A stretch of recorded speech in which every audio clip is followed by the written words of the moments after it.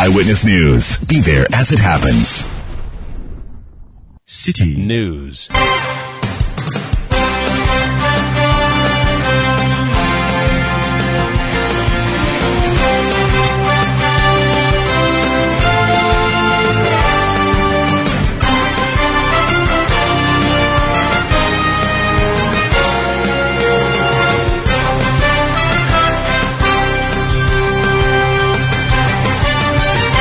.3 City FM. This is Eyewitness News from number 11, Dr. Martin Loop in Adabraka, Accra. With me, Ni Latte. This evening, I'm here with Akusia Ochre. In the next 90 minutes. Following these negotiations and in consideration of the plight of drivers, commuters and the public, we have resolved to reduce the existing transport fares by 13.3%. Transport Ministry and road transport operators agree a 15% reduction in transport fares effective Monday, December 19. Still on Eyewitness News, the majority in Parliament is giving itself a pat on the shoulder over the drop in the prices of fuel and the relative appreciation of the cedi. The caucus maintains it is responsible for the current stability. Also all set at the Accra Sports Stadium for the NDC National Delegates Congress tomorrow. Tonight on Eyewitness News, we look into the races, including that keen one for the position of National Chairman between incumbent Samuel Ofosu-Ampofo, current General Secretary Johnson Esedu Nketia, plus two others. Stay with 97.3 City FM for more on these and other stories on Eyewitness News. Later in business, government reiterates commitment to combating economic crimes to boost investor confidence. That will be in 50 minutes with Netele Nete Ajahu for the top stories in the world of business. Eyewitness News is live across the country on our partner stations. In the Western region, this is Beach 105.5 FM and Sky Power 93.5 FM, both in Takrade. In the Bono region, this is Greener 95.9 FM in Sunyani. If you are listening to us in the Ashanti region, Orange 107.9 FM and Focus 94.7 FM, both in Kumasi. In the Volta region, welcome to Revival 99.3 FM in Tajehu, Cool 103.5 FM in Ho, Northern region, Radio Bimbala 91.9 FM, Tanga 93.7 FM in Bolga. In the Upper East region, and Tunso 97.3 FM in Wa, in the Upper West region. Eyewitness News is interactive. Tell us what you make of the story. Share your views and thoughts via WhatsApp on 0549 986 996. 0549 986 996. The show is also live on Facebook on City 97.3 FM. You can leave your comments on our stories there as well. Eyewitness News on 97.3 City FM. I am Ni Latte, here tonight with Akusia Ochre. Our first story tonight has to do with the cost of transportation following the reduction in fuel prices and the cedi stability. And so if you are a public transport user, then this may come as good news for you. There is some form of relief because transport fares are going down from Monday. The road transport operators have resolved to reduce the existing transport fares. So from Monday, commuters will be paying less. The percentage margin is 15.3 and it covers shared taxis, intra-city, that's trotro, intercity, long distance, and haulage. So the unions are requesting that all commercial transport operators comply with the new fares and post same at their loading terminals. It is also requesting that all operators, commuters, and the general public are kindly to cooperate for a successful implementation of the new fares. So, for instance, if you pay 2 Ghana cedis currently, you'll be paying 1 cedi 70 pesos. If you pay 20 cedis, you'll be paying 17 cedis. If you pay 25 cedis, your new fare from Monday is going to be 21 cedis. And if you travel a long distance and pay, let's say, 200 cedis, you will be now paying 170 cedis. So that's the latest development as far as transportation fares are concerned in the country. Aba Asimoro is the Industrial Relations Officer for the Ghana Private Road Transport Union. He joins us here tonight on Eyewitness News. for a conversation on this particular subject matter. Good evening to you, Mr. Imoru, and thank you for your time with us here on Eyewitness News. Hello, Mr. Imoru. Yeah. Please, are you on the line? Yes, I'm on the line. It's okay now. The line was very big. Sorry about that. Can you hear me now clearly? Yeah, I can hear you. That's fine. And so, first tell us why the 15% agreement, couldn't it have been more? Well, looking at the current economic position and things surrounding us, yesterday we came out and said we have considered reducing the life effective to look at the fuel reduction today, which also inform us on the percentage to reduce. After considering the recent reductions, we thought it wise to reduce the 15.3%, which we strongly believe will be an Xmas bonus to all our clients. So this is how it came about.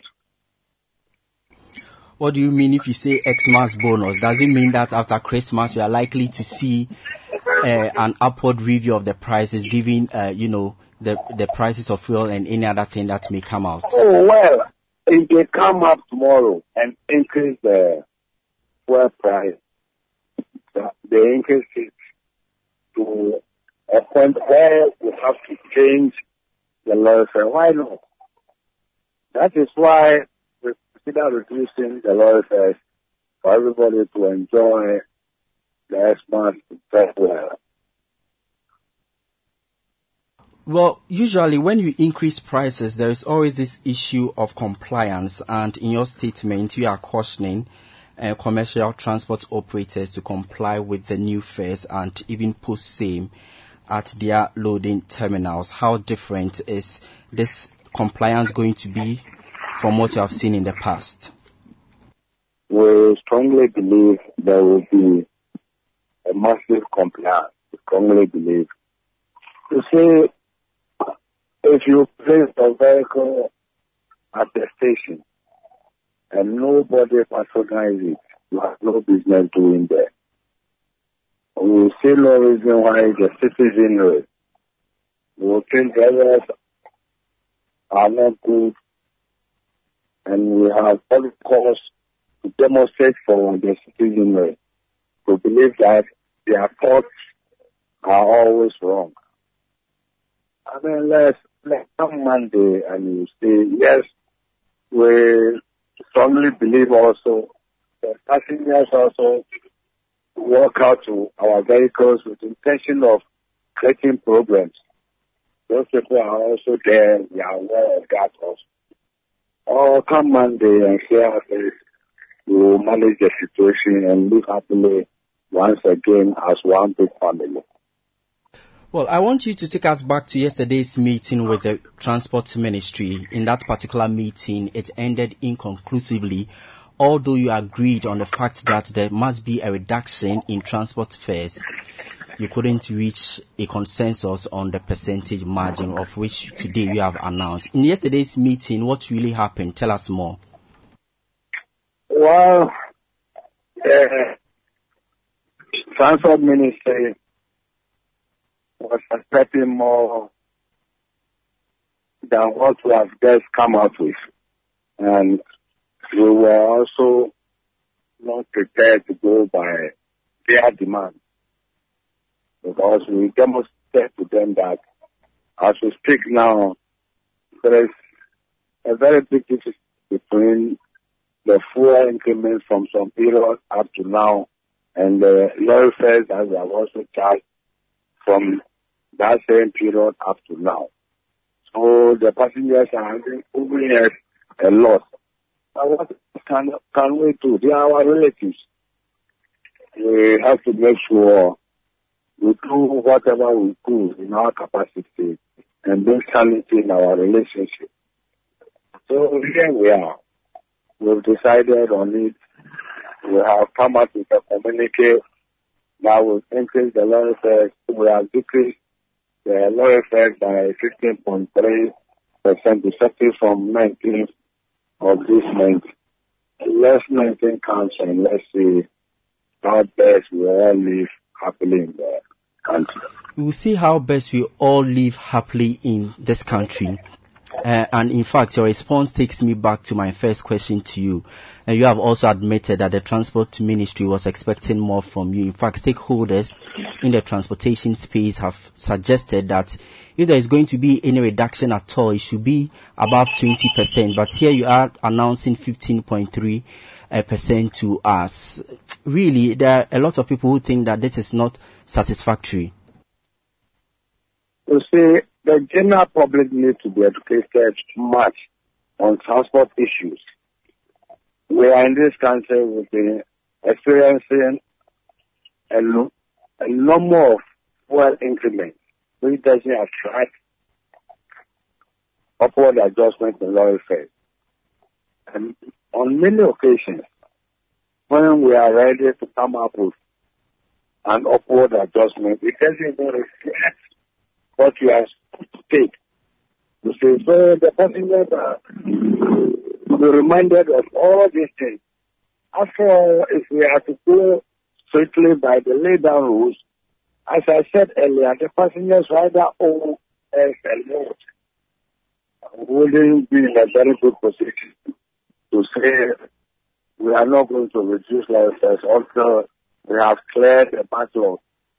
Can't do that.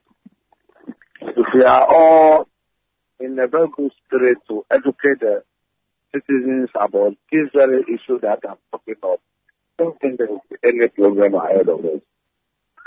Okay. Finally, let me ask you, did you factor in the reduction in the prices of spare parts in this latest downward adjustment? And I'm asking because earlier this week, the Spare Parts Dealers Association said you people should give them a break because we're using them as an excuse to, maintain. Talk about spare parts? Yes, please. Hello. Yeah, I'm talking about spare parts. Please, can you hear me? Spare parts, we have challenged them. You just can't be at your stores and invite media men to tell them we have reduced our wares. We have been buying. And what we are saying is, they should demonstrate it. Tell us this engine was being sold at 2,500 to 7,000. We have now reduced it to 2,500. They should publish it. We are saying it is not true. Price which we were buying at 150 Ghana cedis. The used tire, for example, which went to 500 and 400, are still being sold at the same prices. So the spare parts, all the spare parts we have been buying them. So they pretty much publish it. This was being sold at this amount. It went up to this amount. We have now reduced it to this amount. And brother, as we speak now, look at how the reduced. Spare parts have not been reduced. It is only the fuel, and we don't run transport with only fuel. We are not complaining about that now.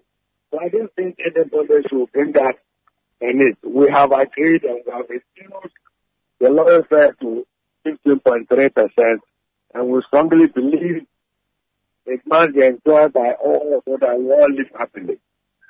So essentially you are saying that you didn't factor in the prices of spare parts, although the prices of... We've been factoring all these things. What I'm saying is, we have considered this particular reduction based on the fuel reduction. And not spare parts. Spare parts have not been reduced. Lubricants have not been reduced. Recently, DVL increased their documentation. Nothing has been taken out of it. All those things are still the same as we are buying them. All right. Thank you, Abba Asimoro. He is Industrial Relations Officer of the Ghana Private Road Transport Union, that's the GPRTU. Meanwhile, another transport union, that's the Concerned Drivers Association of Ghana, says it will reduce transport fares by 10%. David Aguado is Public Relations Officer of that association. He also joins us on the line with more. Hello, good evening to you, Mr. Aguado, and thank you for joining us on Eyewitness News. Thank you, Mr. Ladi. Well, the mother body of all transport unions in the country, that's the GPRTU, is reducing fares effective Monday by 15.3%. But your union say you are reducing by 10%. Exactly why? Thank you very much. We say we are going to reduce by 10%, and they are saying 15%. It's the same thing, because we, normally we take the decision before every union follows. As since yesterday, we are on the airwaves saying we will reduce. And if they say 15%, we are not bearing grudge with them. But what I'm saying is that he himself has explained a lot, that the lubricant and other things having been, a factor and added to those things. Yes, he also said the same thing. You see, we reducing the transport fare, I keep saying, it is not because the minister says we should reduce to 18.3%, but because the citizens and then our passengers are pleading with it, that's why we are coming down. And if GPRTU also says 15%, why not? We are in the country, and we have to do something and soften the burden on Ghanaians. But as we drivers are calling for reduction, so I'm calling on other bodies that have increased. Even pure water was then sold at 30 pesos. It's now 50 pesos. So everybody must follow suit so that this reduction will be filled across all sectors, not only on transport. So if GPRTU also says they are coming down by 15 point something percent, applaud to them that they are also hearing to passengers' plight, and we are going to do that. So which people really constitute the Concerned Drivers Association, and how can one differentiate between that association and the GPRT whenever that particular person gets to a transport yard? My boss, what I'm saying means that when GPRCU says 15%, we'll all come down to the same level. We propose, or we say the 10%. But once they also agreed and everything is taking effect on Monday, we have the sectors across where the load is where we also load. The difference that we see is you see our brand Concern on our cars. And GPRTU, at times you see, at times you not see anything on it. That is GPRTU people. And is this not... In all, we are saving Ghana. And they are the bigger umbrella in terms of transport. So if they have agreed on 15%, I'll call emergency meeting this evening, and the Concern will sit together, because it is not them alone. That to suggest that you are going to review the 10%. Is that what you are saying? Yeah, we are going to review the 10%. To the 15% as well? To the 15% as well.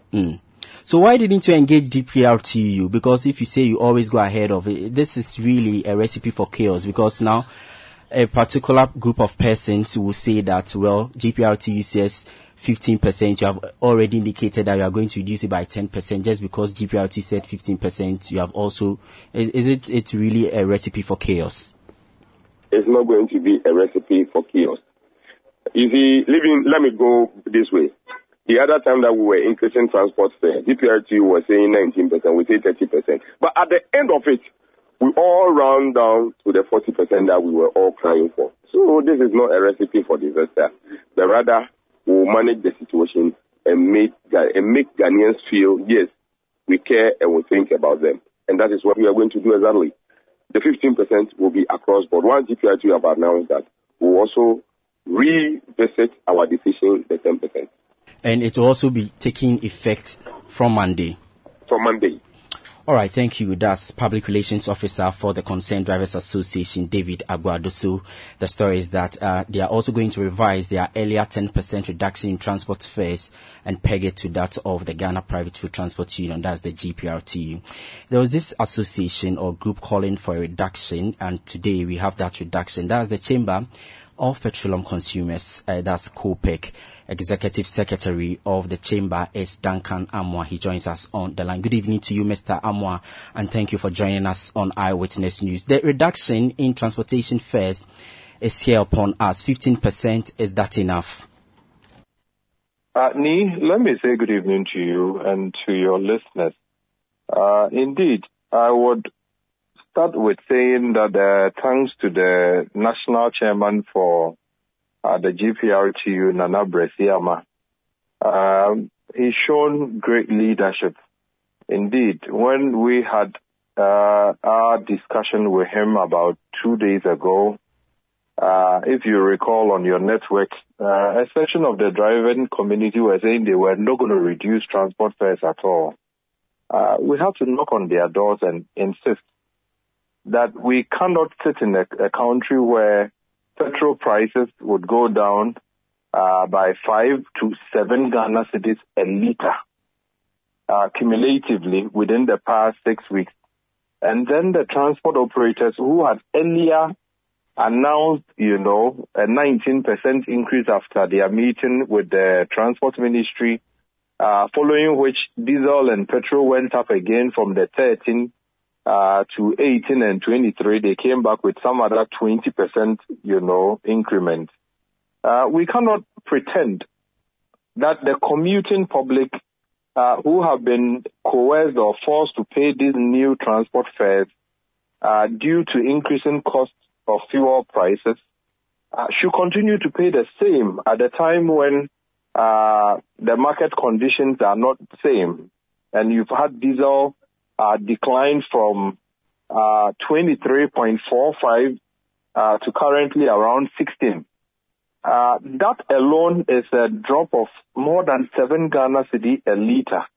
Petrol that used to be also around 17.99, which is 18 cedis, is currently trading around 13 Ghana cedis, with some OMCs even doing 12.99. I've seen 12.5 even on the market.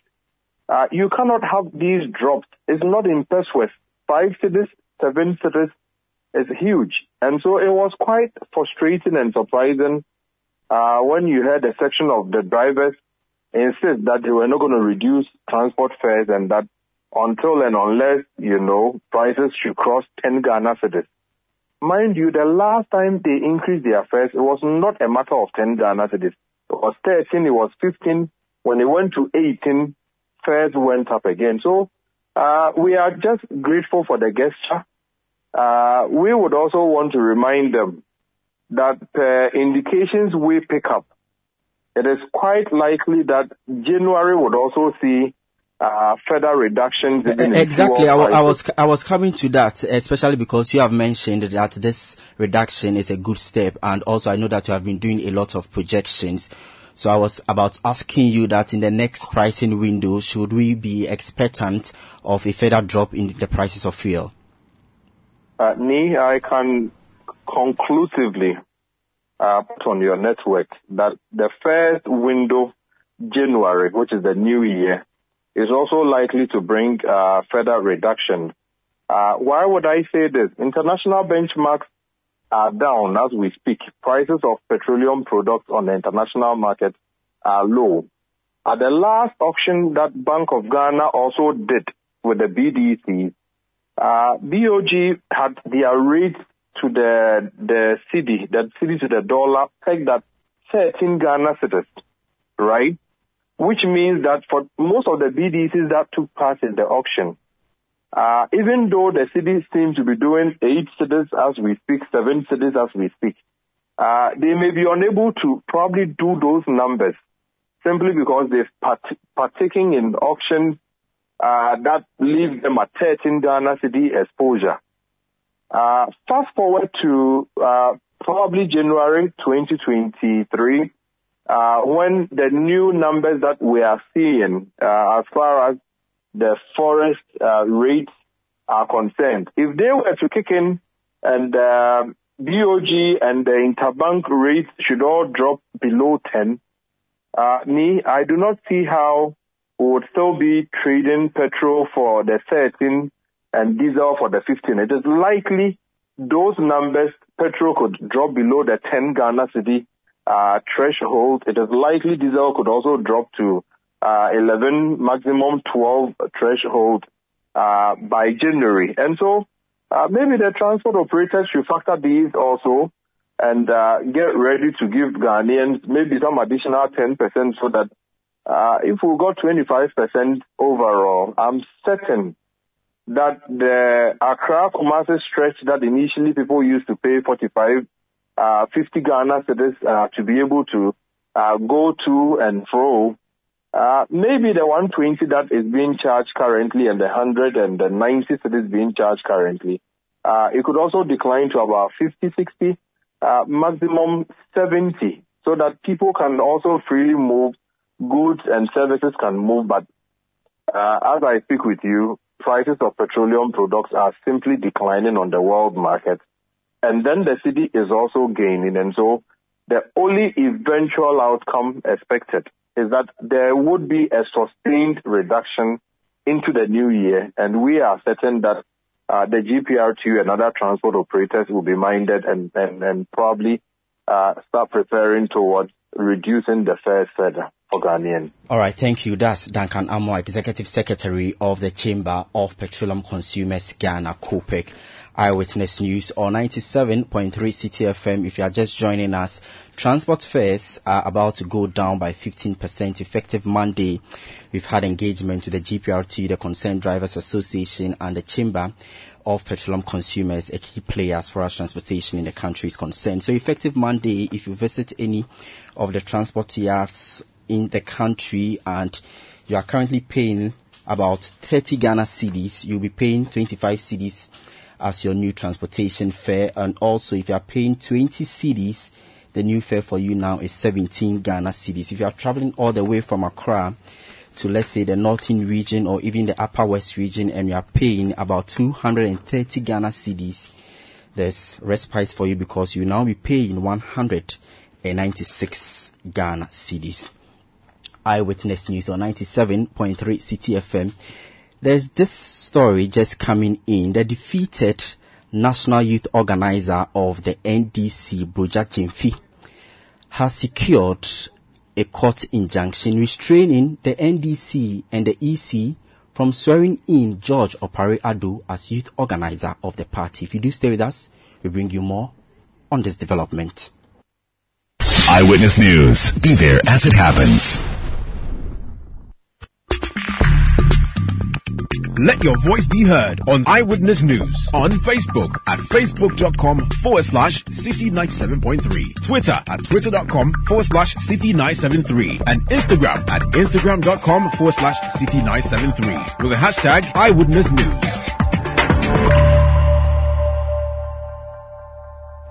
Eyewitness News on 97.3 City FM, live from our studios at number 11, Dr. Martin Loop in Adabraka, Accra. My name is Ni Lati here with Akusua Ochring.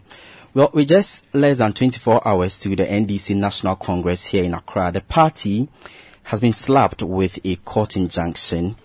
The election of the National Youth Organizer of the party, which was held last weekend in Cape Coast, has been put into question, basically because the elected and retained National Youth Organizer, George Opare Addo, his election is being contested by his only contender in that particular race, that's Buja Gyamfi.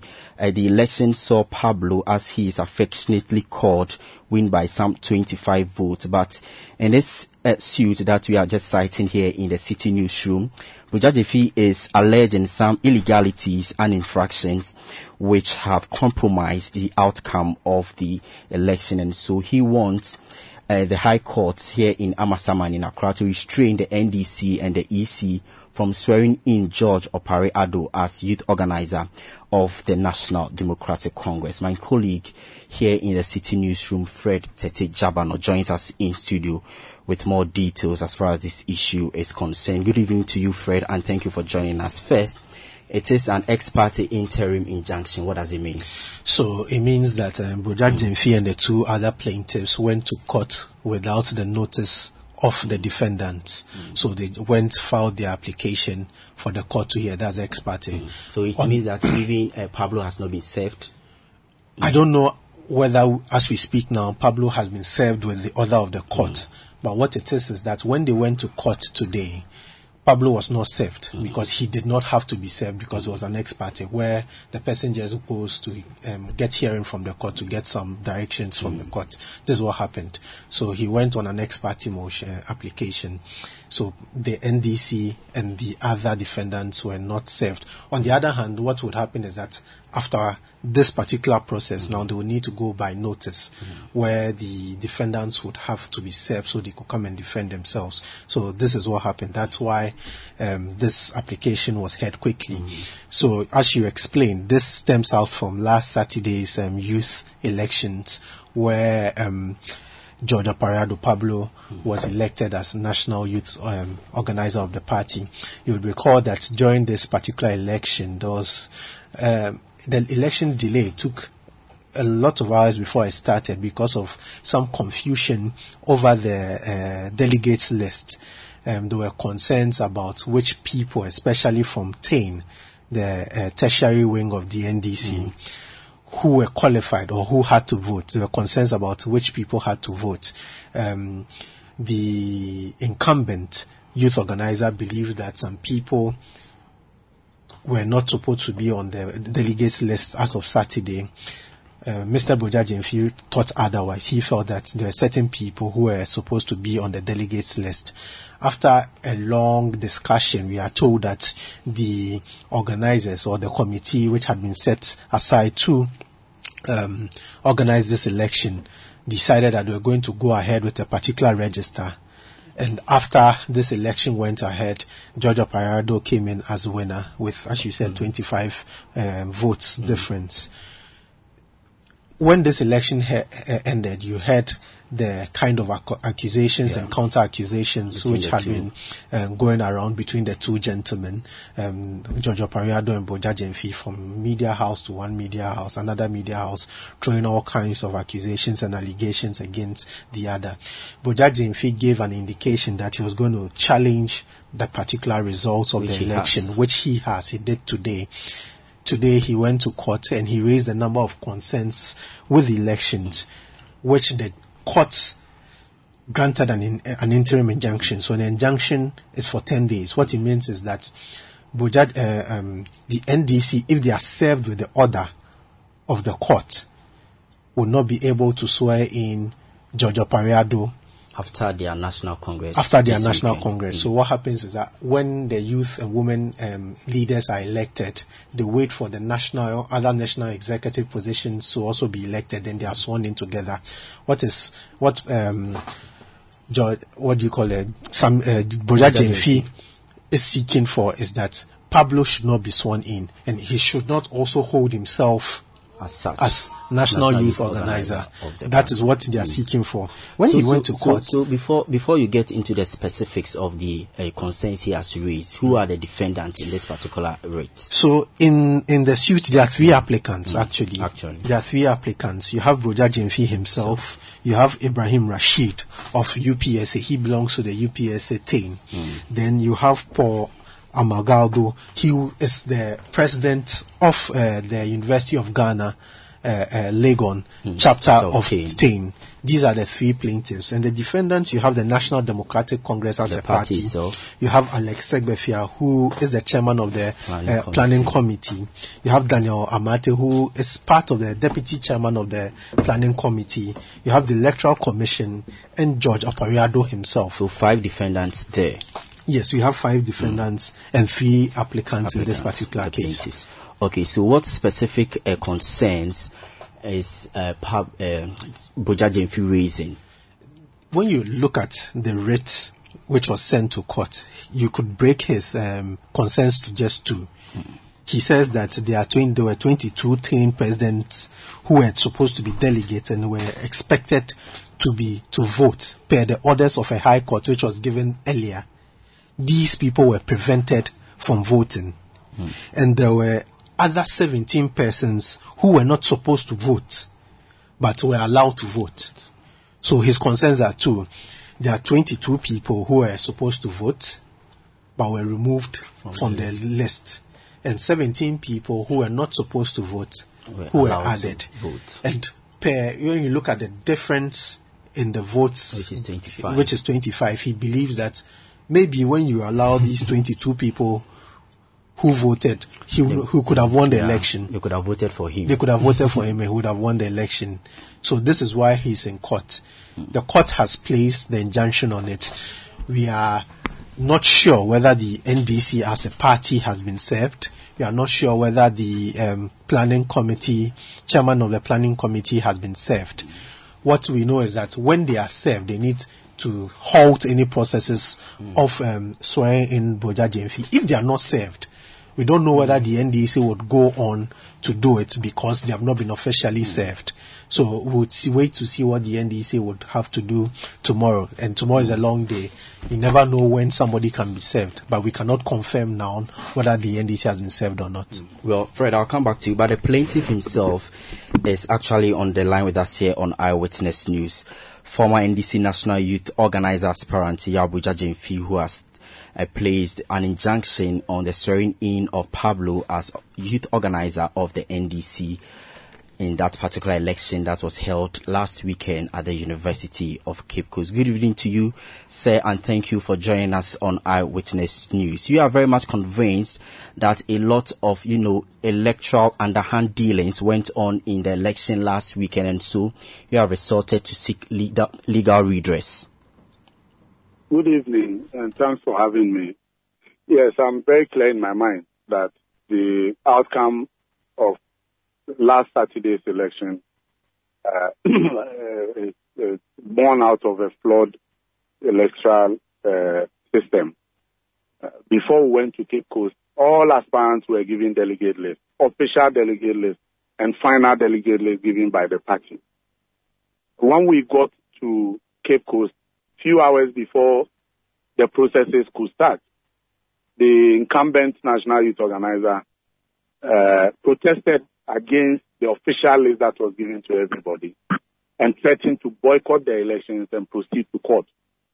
And that delayed the election until some party officers decided to play to his whims and decided to do what he wanted by disenfranchising 22 10 presidents and including into the delegate list some 17 illegal persons.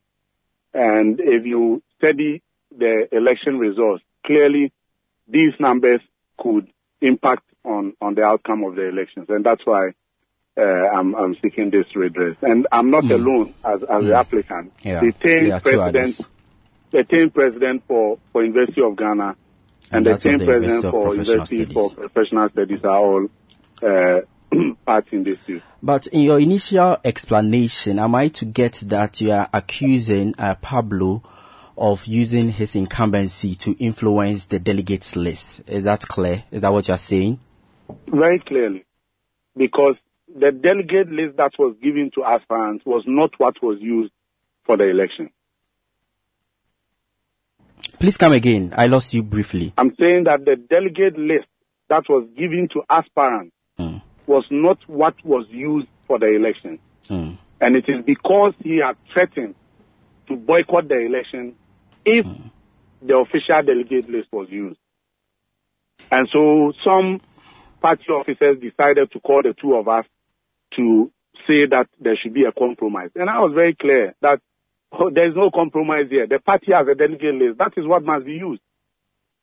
And on top of that, a high court, this same high court, Amasaman High Court, had given an order that 89 10 presidents who have been disenfranchised during the regional youth elections were supposed to be allowed to vote. It was an order from the court. And 22 out of that 89 were not allowed to vote in that election. And there was also another order of the court from Koforidua, which had annulled the Eastern Regional election, youth election, because 2 constituencies participated in that election. And because the National Youth Organizer had threatened that Eastern region is his home region and he would not agree for those 2 constituencies to be excluded, the officers allowed those 2 constituencies to vote. These were the same 2 constituencies which have caused the annulment of the Eastern Regional youth election. Why must they be allowed to vote at the national youth elections. Well, is that to say? Well, is that to say that the party leadership and, electoral officers sat and looked on to ensure that this particular anomaly that you are talking about happened? Is that to say that party leadership aided and abetted with, Pablo? Yes, because he threatened that he was not going to participate in the elections if the official delegate list was to be used. And they did what he wanted for him. So I don't even have to say, they demonstrated it. So you are also accusing party leadership? I would not have been in court if there was no accusation. All right. So if you are saying that you would not have been in court because of accusations by party leadership and the incumbent National Youth Organizer, why did you not exhaust internal party processes, or why didn't you exhaust that before heading to the court? I don't get it. The party have given us delegate list. No, I'm saying that did you exhaust party internal processes as far as your issues are concerned? Because I know that after every elections, if there are any issues, the party will set up its own internal mechanisms to ensure that these issues are addressed. Did you exhaust that before heading to the court? There has not been any platform created for that purpose. So are you saying ahead of the party? As far as I'm concerned, the party is aware that the delegate list that was given to aspirants got changed in the middle of the game. Okay. But your party has a national executive committee as well as a functional executive committee. Did you petition any of these bodies? What I'm saying is that the party is aware what went on in Cape Coast, and the only forum that can resolve this matter is where I have put the matter. And so once an order from the court has been given, I expect the party to respect the order or the orders from the court, because our party is a law-abiding party. And Article 7 of our party's constitution states clearly that we submit to the 1992 Constitution and its institutions.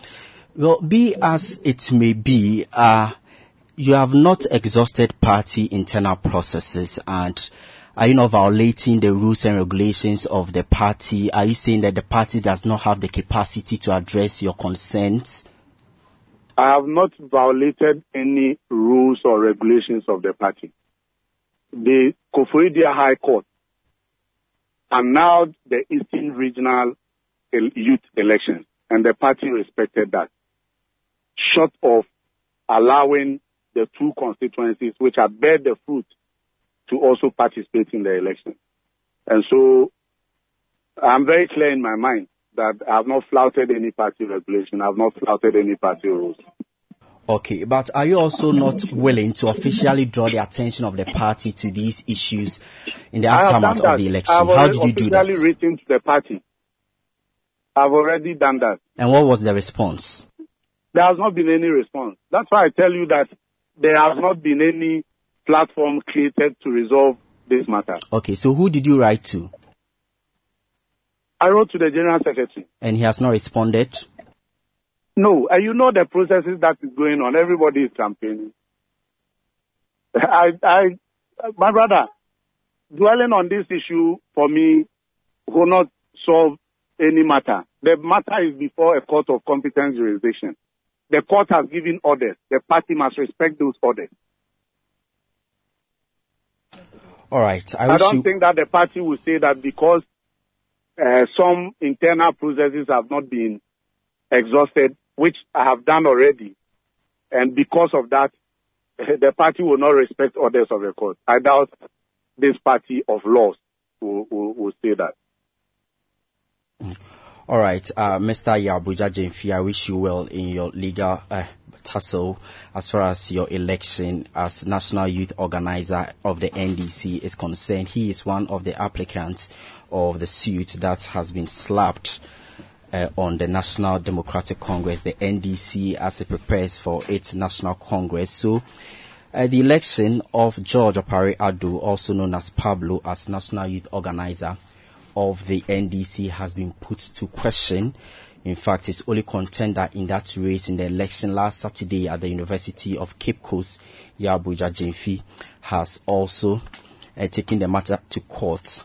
And so that is the latest development as far as the NDC election is concerned. Joining us on the line now is Deputy Director of Elections of the party we are talking about. That's the NDC, Daniel Amati.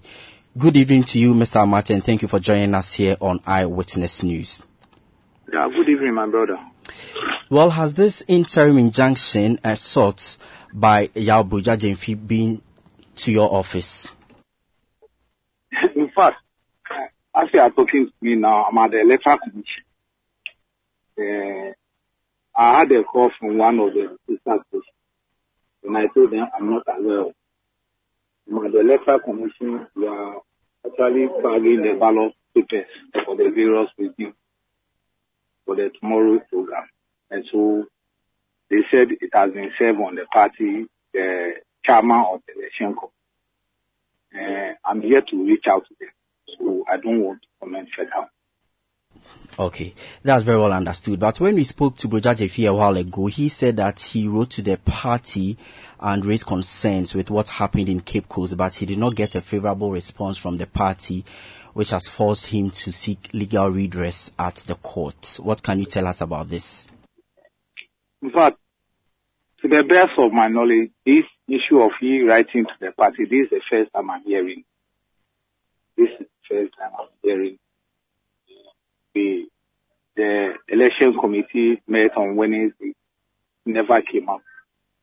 Yesterday, the Congress Planning Committee met. His letter of concern never came up.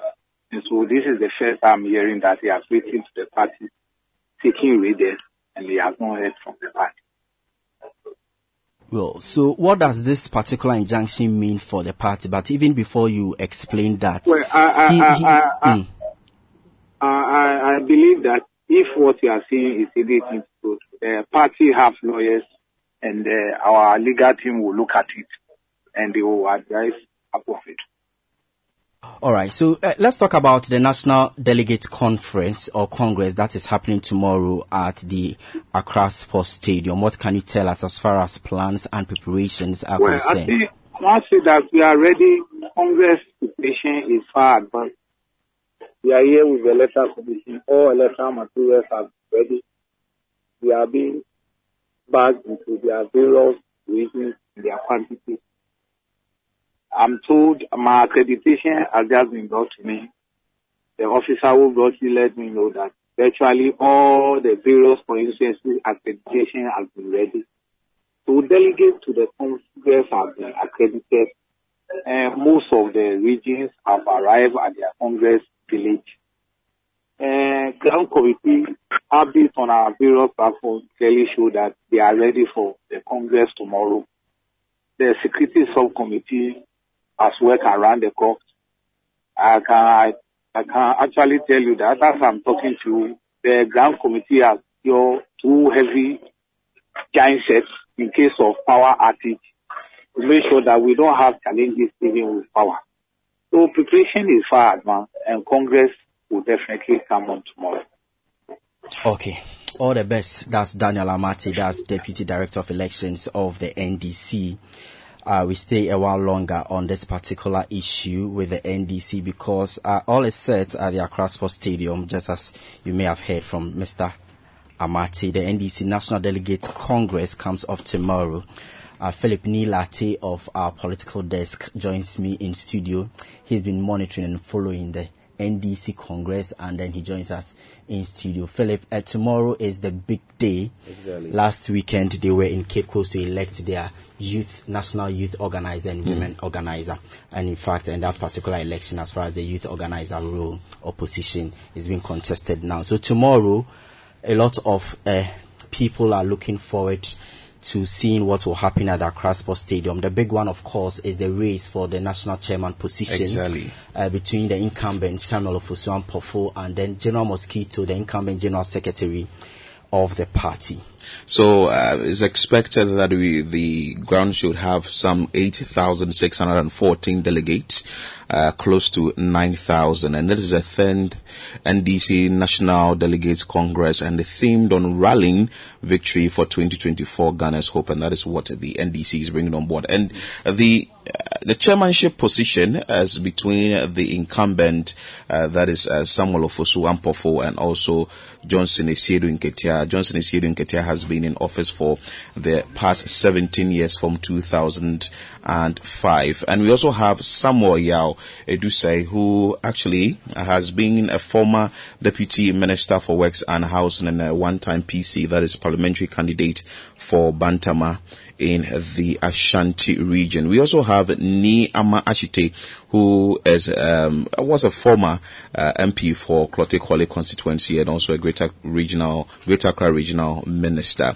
So the fight, or let's say the battle for the chairmanship race actually is between the two that we know, Johnson Esiedu Nketia and Samuel Ofosu Ampofo. Samuel Ofosu Ampofo. It's going to be a heated one. Exactly, because we've seen what is going on the social media. We've seen the campaigns and all that. So when you go to the grounds, that is Accra Sports Stadium, there are billboards mounted there that are that of Ofosu Ampofo, and that was also of Johnson Esiedu Nketia. Giant billboards telling delegates what they will do for them if they should vote for them tomorrow. And these two people we are talking about are party stalwarts. In fact, they have a lot to their credit as far as, their contributions to the party is concerned, and then they are looking forward to slugging it out and then ensure that they elect the chairman, because there's a party in waiting, and given the economic difficulties we are facing, they have taking advantage of it to ensure that they come into power in 2024. And that is what the incumbent, that is Samuel Ofosu Ampofo, has been preaching, that he thinks that the party should give him the second term so that he's going to lead the party to the 2024 elections. But the General Secretary incumbent, Johnson Esiedu Nketia, says, having gotten 17 years experience from the role of the General Secretaryship, so he is the best person to lead the charge for the 2024 elections. But Samuel Yao Edusei says that under your tenure, we lost the 2020 elections and also the 2016 elections. So certainly the two of you do not deserve to be in the position of the chairmanship race, and that should be given to a neutral person, that is Samuel Yao Edusei. But Ni Ama Ashite also says that he thinks that the time is ripe for him to take up the charge to be the chairman of the NDC. So 4 people contesting for the position of chairman for the National Democratic Congress. Let's talk about the General Secretary position. 3 contenders there. Another interesting race. Yes, another interesting race. Exactly. Former propaganda secretary in there, as well as we also have the Deputy General Secretary in there. Dr. Peter Boamo Otokuno himself there, because he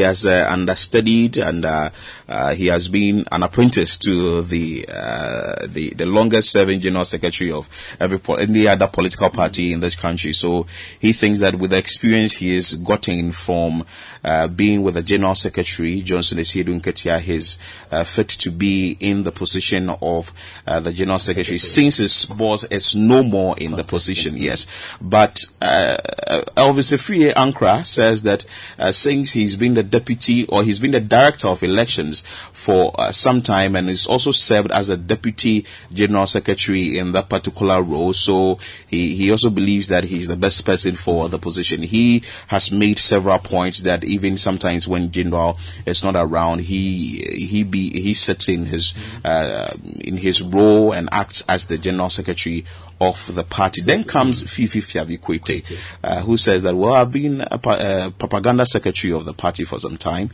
and I think that this time round I want to be the general secretary of the party in a round-up to the 2024 elections. And also another interesting race is the organizer race. That one we have Joshua Kamba in there, we have incumbent, we have Henry Osei Akoto there, we have Madi Mohammed Jibril there, we have Sidi Abubakar there, we have Solomon Yawankansa there, we have Chief Hamilton Biney Nixon there, and we have Joseph Yamin. All these 7 individuals have got roles to play in the party. But Chief Biney is the deputy national organizer currently, and he wants to unseat his boss, that is Joshua Akamba. So this is the race that we in the NDC race that is going to happen tomorrow at the Accra Sports Stadium. The grounds committee have also indicated that security will be beefed up at the location because of following what happened at UCC. So no stone will be left unturned, and certainly delegates will be put in the right way so that at the end of the day the elections go on smoothly. Very well, thank you, Philip Nilati, for updating us as far as the NDC National Delegates Congress is concerned. Tomorrow we will see how it all unfolds at the Accra Sports Stadium. But a reminder that tomorrow we here at City 97.3 FM and City TV will be bringing you our live coverage of the NDC National Delegates Congress. It's going to be analytical and comprehensive. You don't want to miss out. Do join us on City 97.3 FM as well as City TV and all our social media platforms at exactly 10 a.m. in the morning. Our team is ready to bring you all the highlights of that particular National Delegate Congress of the NDC. Akusa Ochre has more stories. Let's move away to matters of the economy, because the majority in Parliament says the oversight responsibility of the House has been a contributing factor to the city appreciation against the dollar and also the reduction of fuel prices. Some weeks ago, some members of the majority caucus called for the dismissal of the finance minister over the economic challenges confronting the country. Speaking to City News, the deputy majority leader, Alexander Apenyo-Markin, says such democratic moves have played a role in reviving the economy. All we need to do is to back government. And as Parliament also, I think our conduct by way of oversight is contributing to the situation getting positive. So we may have to continue in that state. Democracy is all about giving the space to express views, but being positive, not destructive. So I am very optimistic. I believe that as a country, we have a great potential. We must understand that whatever resources that are made are available for public use must be used and used well. Judicious use of public resources is very critical and necessary, because we can't always run to the IMF. We can't always continue to do the blame game. So, the Yanara Assassini, the Wonsum Wani Nimpa, the Omeni Yawoman mantra, these should remind us that it's not all about the politician, it's not all about the civil servant, it's about all of us. Voice of the Deputy Majority Leader in Parliament, Alexander Apenyo-Markin. 97.3 City FM, this is Eyewitness News, live from our studios at number 11, Dr. Martin Loop in Adabraka, Accra. My name is Nilati here with Akusua Ochre. Next is business with Netele Neti Ajahu. Eyewitness News. Be there as it happens. Get the details. Every significant financial transaction, every market movement, and all the policies that affect your business. City Business News. Be informed. Time now for City Business News on Eyewitness News, powered by citybusinessnews.com. My name is Netele Neti Ajahu. Let's settle for the details. Government has reiterated its commitment to combating economic crimes to boost confidence of investors in the country. The Ministry of Finance disclosed there's a collaborative program between other financial agencies titled the Revenue Assurance Compliance Enforcement to apprehend and crack the whip on culprits engaged in financial crimes. Speaking at a stakeholder engagement dubbed the Fight Against Illicit Financial Flows in Ghana, head of the organized crime at the Ministry of Finance, Abdullahi Bashir Dapila, says investigations revealed a porous checks and balance system in the banking and financial sector and is working hard to close the gaps. The issue of illicit financial flows, IFFs, and other financial crimes prevention is high on the agenda of the Economic and Organized Crime Office. The Economic and Organized Crime Office is collaborating with the Economic Strategy and Research Division of the Ministry of Finance, Ghana Revenue Authority, Financial Intelligence Center, the Auditor General, and Ministry of Finance. In Vice President recently launched the RACE program, which means Revenue Assurance Compliance Enforcement. Most of the vehicles that these illicit financial flows criminals use are the forex bureaus. During our investigations, we realized that the checks at the banks are very weak, in the sense that the bank will only act after 90 days. That was the head of organized crime at the Ministry of Finance, Abdullahi Bashiru Dapila. With the commencement of the second pricing window for December, consumers are likely to experience a decline in prices of liquefied petroleum gas. The Vice Chairman of the LPG Marketers Association of Ghana, Gabriel Kumi, believes that the prices will drop by 3 Ghana cedis per kilogram. He maintains that this will help increase the usage of LPG as a clean energy. Here's Gabriel Kumi speaking on a possible price drop. We are likely to see some significant decline in the price of LPG, anticipating that the price will come down by about 3 Ghana cedis per kilo. That is from about 15.5 Ghana cedis to about 12.5. So beginning today, second window December, LPG is likely to be sold between 12 Ghana cedis and 12 cedis 50 pesos. The consumer will benefit from this reduction right from today.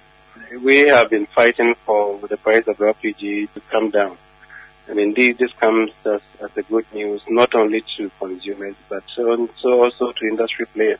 Because, as we always say, LPG has an elastic demand. The higher the price, the less quantity consumed. The higher you sell as industry players, the more likely you are to see some profit. So yes, it's a very good news for consumers, it's good news for industry players, and it's good news for Mother Ghana. Because at the end of the day, the lower the price, the more the quantity consumed, and that will help save our environment.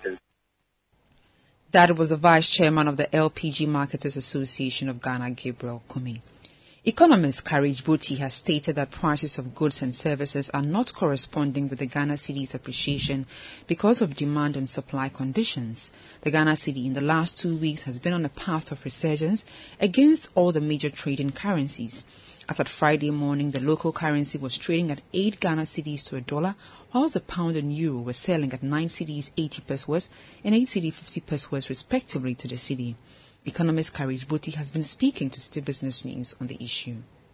There has never been anything like a uniform exchange rate across industries, really. It's what you offer, and it's a matter of demand and supply, but it's also based on what will make it competitive. What the Bank of Ghana publishes is, if you like, a reference rate. That is actually the average rate the banks trade among themselves based on the volumes that are traded, and that is how come that rate comes up. So the Bank of Ghana reference rate is really not a rate anyone trades at. It's just referencing what is happening across the market, really. And so it is very normal that Stanbic will give you one rate, GCP will give you another rate, and all of that. And of course, the service providers. And remember, we are in a period of volatility where the cedi is not exactly stable yet. And so people would always price based on what they feel and what they think it should be until there is such a point where there is stability and predictability. That is when you can begin to see rates maybe closely aligned to each other offered across the market. But it is always the case that different market players will quote different rates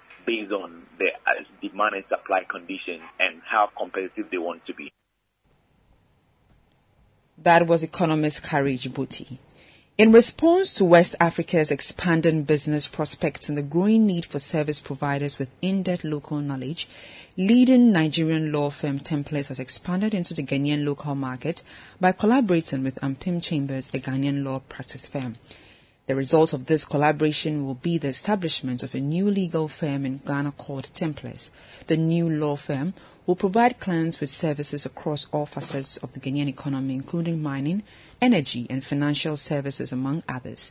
In an interview with City Business News, managing partner at Templars, Ogogo Akpata, noted that the developments will aid in the growth of the company, especially in the era of the African Continental Free Trade Area. In Ghana, that's interesting thing. We see a lot of opportunities. We see Ghana as a country. Actually, Ghana as a country, we see it as very well structured. The regulators are strong. The opportunities are immense from the mining sector, which is something that everyone wants to get into, with energy as well. So, and electricity. So we see Ghana as something that is untapped, not fully tapped for international and regional law firms. And all our clients, most especially, most of our clients, 80% of our clients, because Templars as a firm is primarily, we do a lot of international, we represent a lot of international clients and a lot of foreign direct investments into Nigeria. Most of those clients do the same, all present in Ghana. And they've been telling us all this while that we needed to come to Ghana. We need to come to there and service them as well as look for new opportunities. All right? Okay. Ogogo Akpata is a managing partner with Templars. And that's it for City Business News on Eyewitness News. It was powered by your most comprehensive business news website, citybusinessnews.com. My name is Nettie Ajahu. Up next is Point Blank. Eyewitness News. Be there as it happens.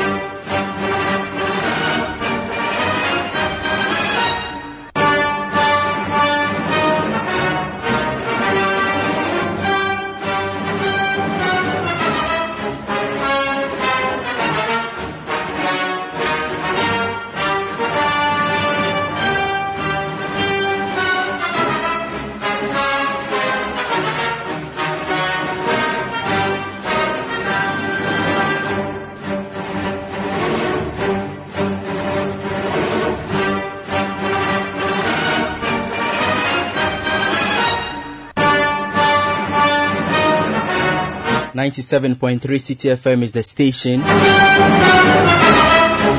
Eyewitness News is the name of the show.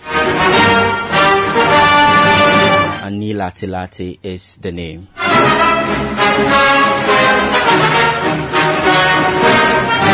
Tonight on Point Blank, we take you to Parliament for excerpts of the debate on the 2023 budget.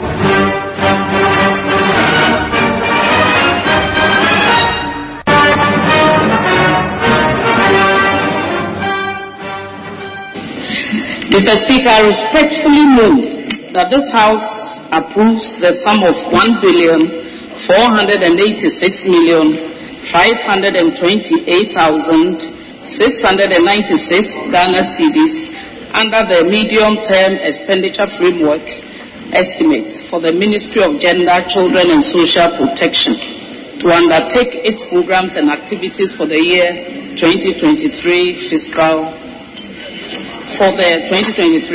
year.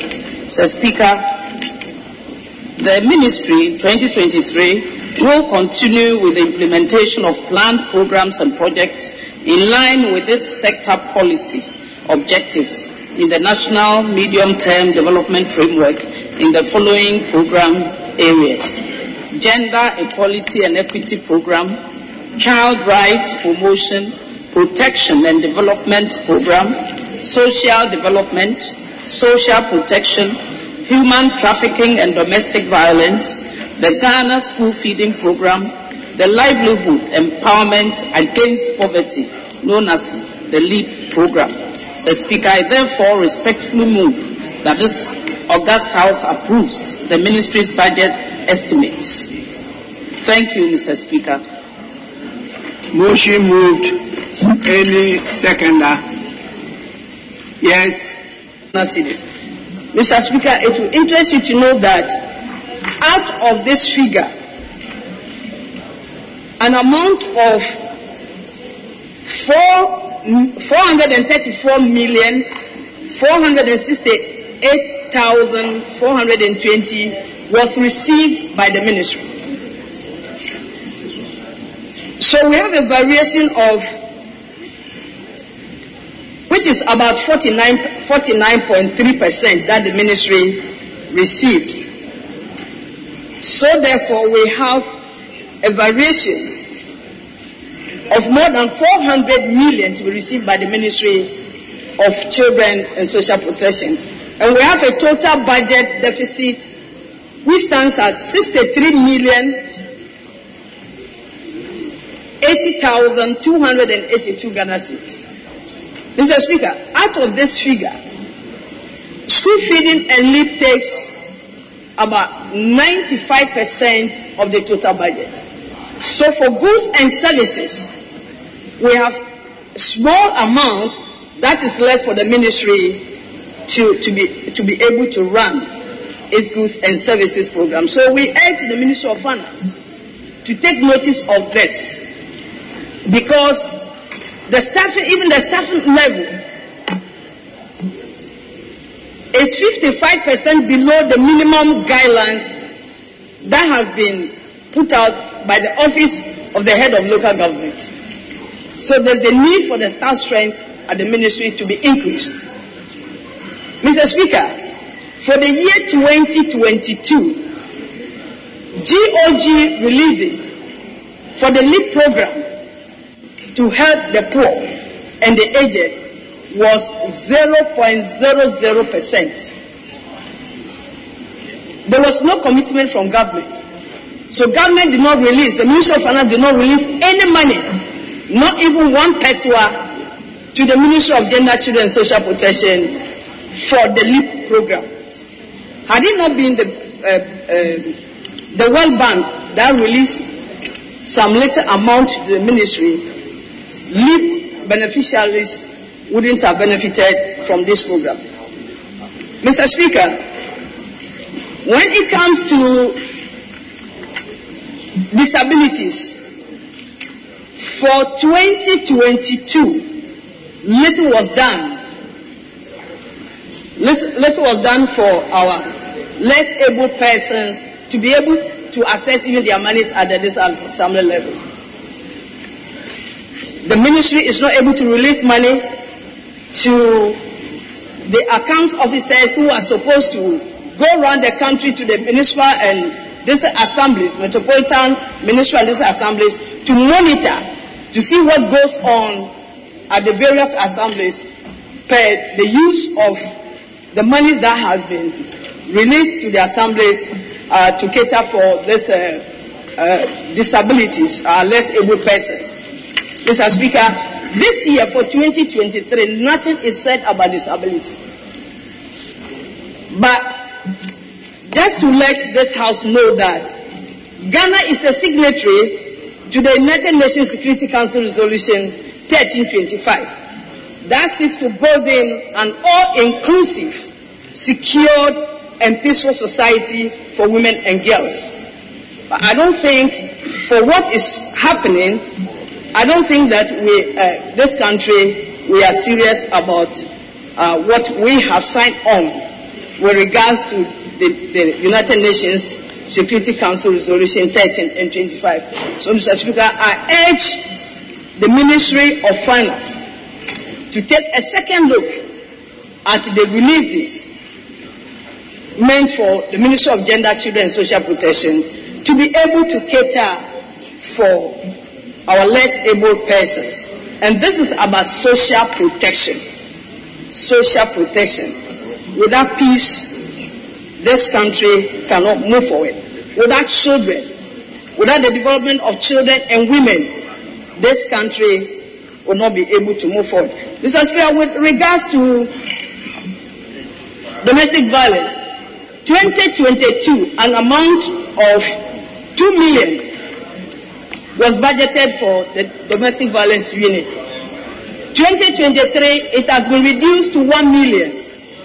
Mr. Speaker, the domestic violence unit is working so hard in educating the public via TV adverts, organizing town hall meetings, educating the public, especially girlfriend and wife beaters. So now if the figures are reducing, that does not mean that their budget will have to be reduced. It's because the ministry, the DOSU, Mr. Speaker, it's like the first deputy speaker is intimidating me because I said girlfriend and wife beaters.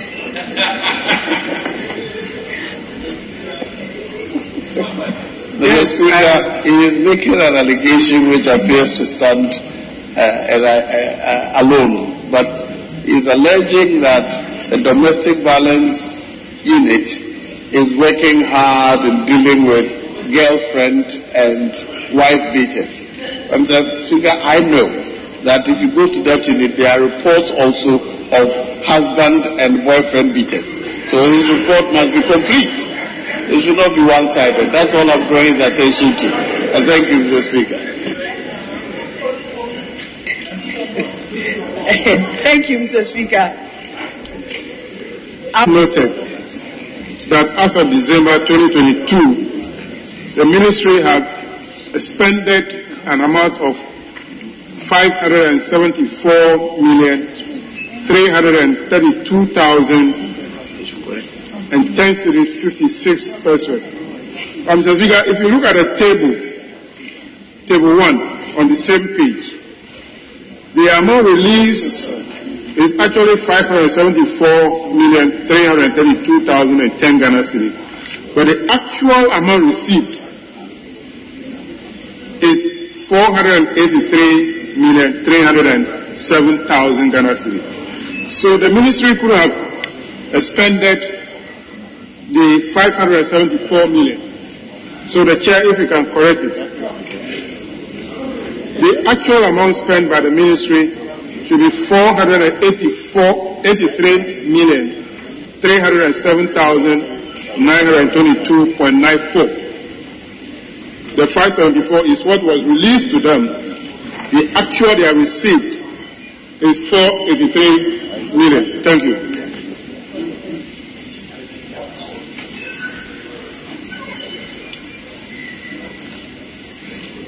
Honourable members, I think you take note of the corrections that have just been made by the Deputy Minority Leader. Can I put the question now? Yes, Deputy Majority Leader. So I put the question. This is so. Honourable members, those in favour, duly adopted. I am informed that we can now take item 5, business statement for the 9th week. Chairman, Business Committee. Mr. Speaker. Yes, please. With your leave, I would like to proceed, sir. You may do so. Thank you. 465 Ghana cedis for the Office of the Attorney General and Minister of Justice to facilitate the implementation of its programs. Mr. Speaker, the Office of the Attorney General, as we all know, is the institution that supports the Attorney General in the exercise of its constitutional functions. The Attorney General in the Constitution serves as the principal legal advisor to the government, delivering advice on many issues which hold implications for the security of the state, economic matters, and social issues affecting the state and her citizens. Mr. Speaker, the Criminal Division of the Office of the Attorney General, that's the Prosecution Division, largely initiates and institutes criminal proceedings on behalf of the state. Indeed, the Attorney General is solely vested in pursuing authority under the Constitution. In terms of civil proceedings, the Attorney General is responsible for the conduct and defense of civil proceedings or civil actions against the state. The Attorney General also assists this Honorable House with the drafting of legislation, largely through its division, the Director of Legislative Drafting. The Speaker, the office, through its functions, help the state in avoiding enormous judgment debts in numerous cases. Indeed, there is one case in which a judgment debt that was looming in the sum of 10 trillion Ghana cedis was avoided, and the state was compelled to pay only 28,000 Ghana cedis. Mr. Speaker, the office has 8 agencies under it: the Council for Law Reporting, the Registrar General's Division, the Office of Registrar of Companies, the General Legal Counsel, Economic and Organized Crimes Office. Mr. Speaker, having regard to all these agencies and the enormous functions performed by them, which greatly assist the nation, I would humbly suggest that the amount requested for, or approved, 370 million Ghana cedis is actually grossly inadequate. Be that as it may, we are all constrained on the lean affairs of the state, and I beg this Honorable House to approve the said sum for facilitation or discharge of the functions of the Attorney General of the Constitution. I move accordingly. Yes, Chairman of the Committee. Thank you, Mr. Chairman. I rise to justice. Mr. Speaker, in so doing, I beg to attach your report in support of this. And it is my prayer that the Hansa Department captures the report in its entirety, whilst I made one observation.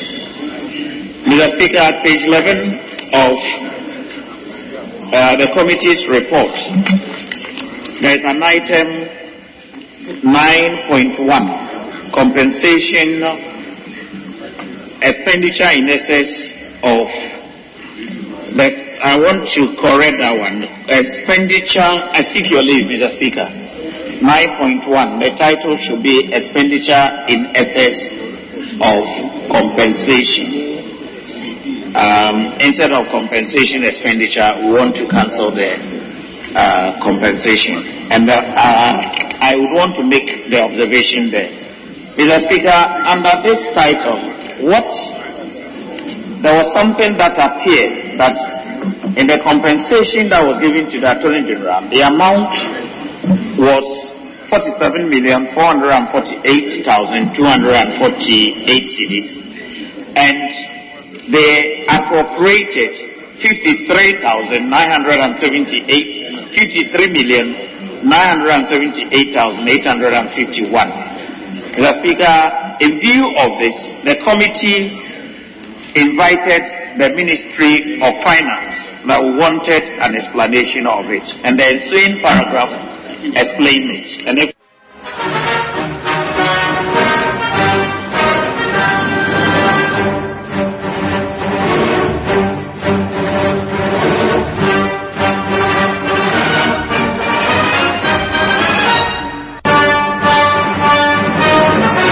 That was the debate that led to the approval of the budget for the Ministry of Gender, Children and Social Protection, as well as the Ministry of Justice and Attorney General's Department for the year 2023. And this ends tonight's edition of Eyewitness News on 97.3 City FM. My name is Ni Lati Lati. There is more news on our website, citynewsroom.com. The show was produced by Beverly London with technical support from Daniel Squashi. Do stay tuned in. Have a good evening.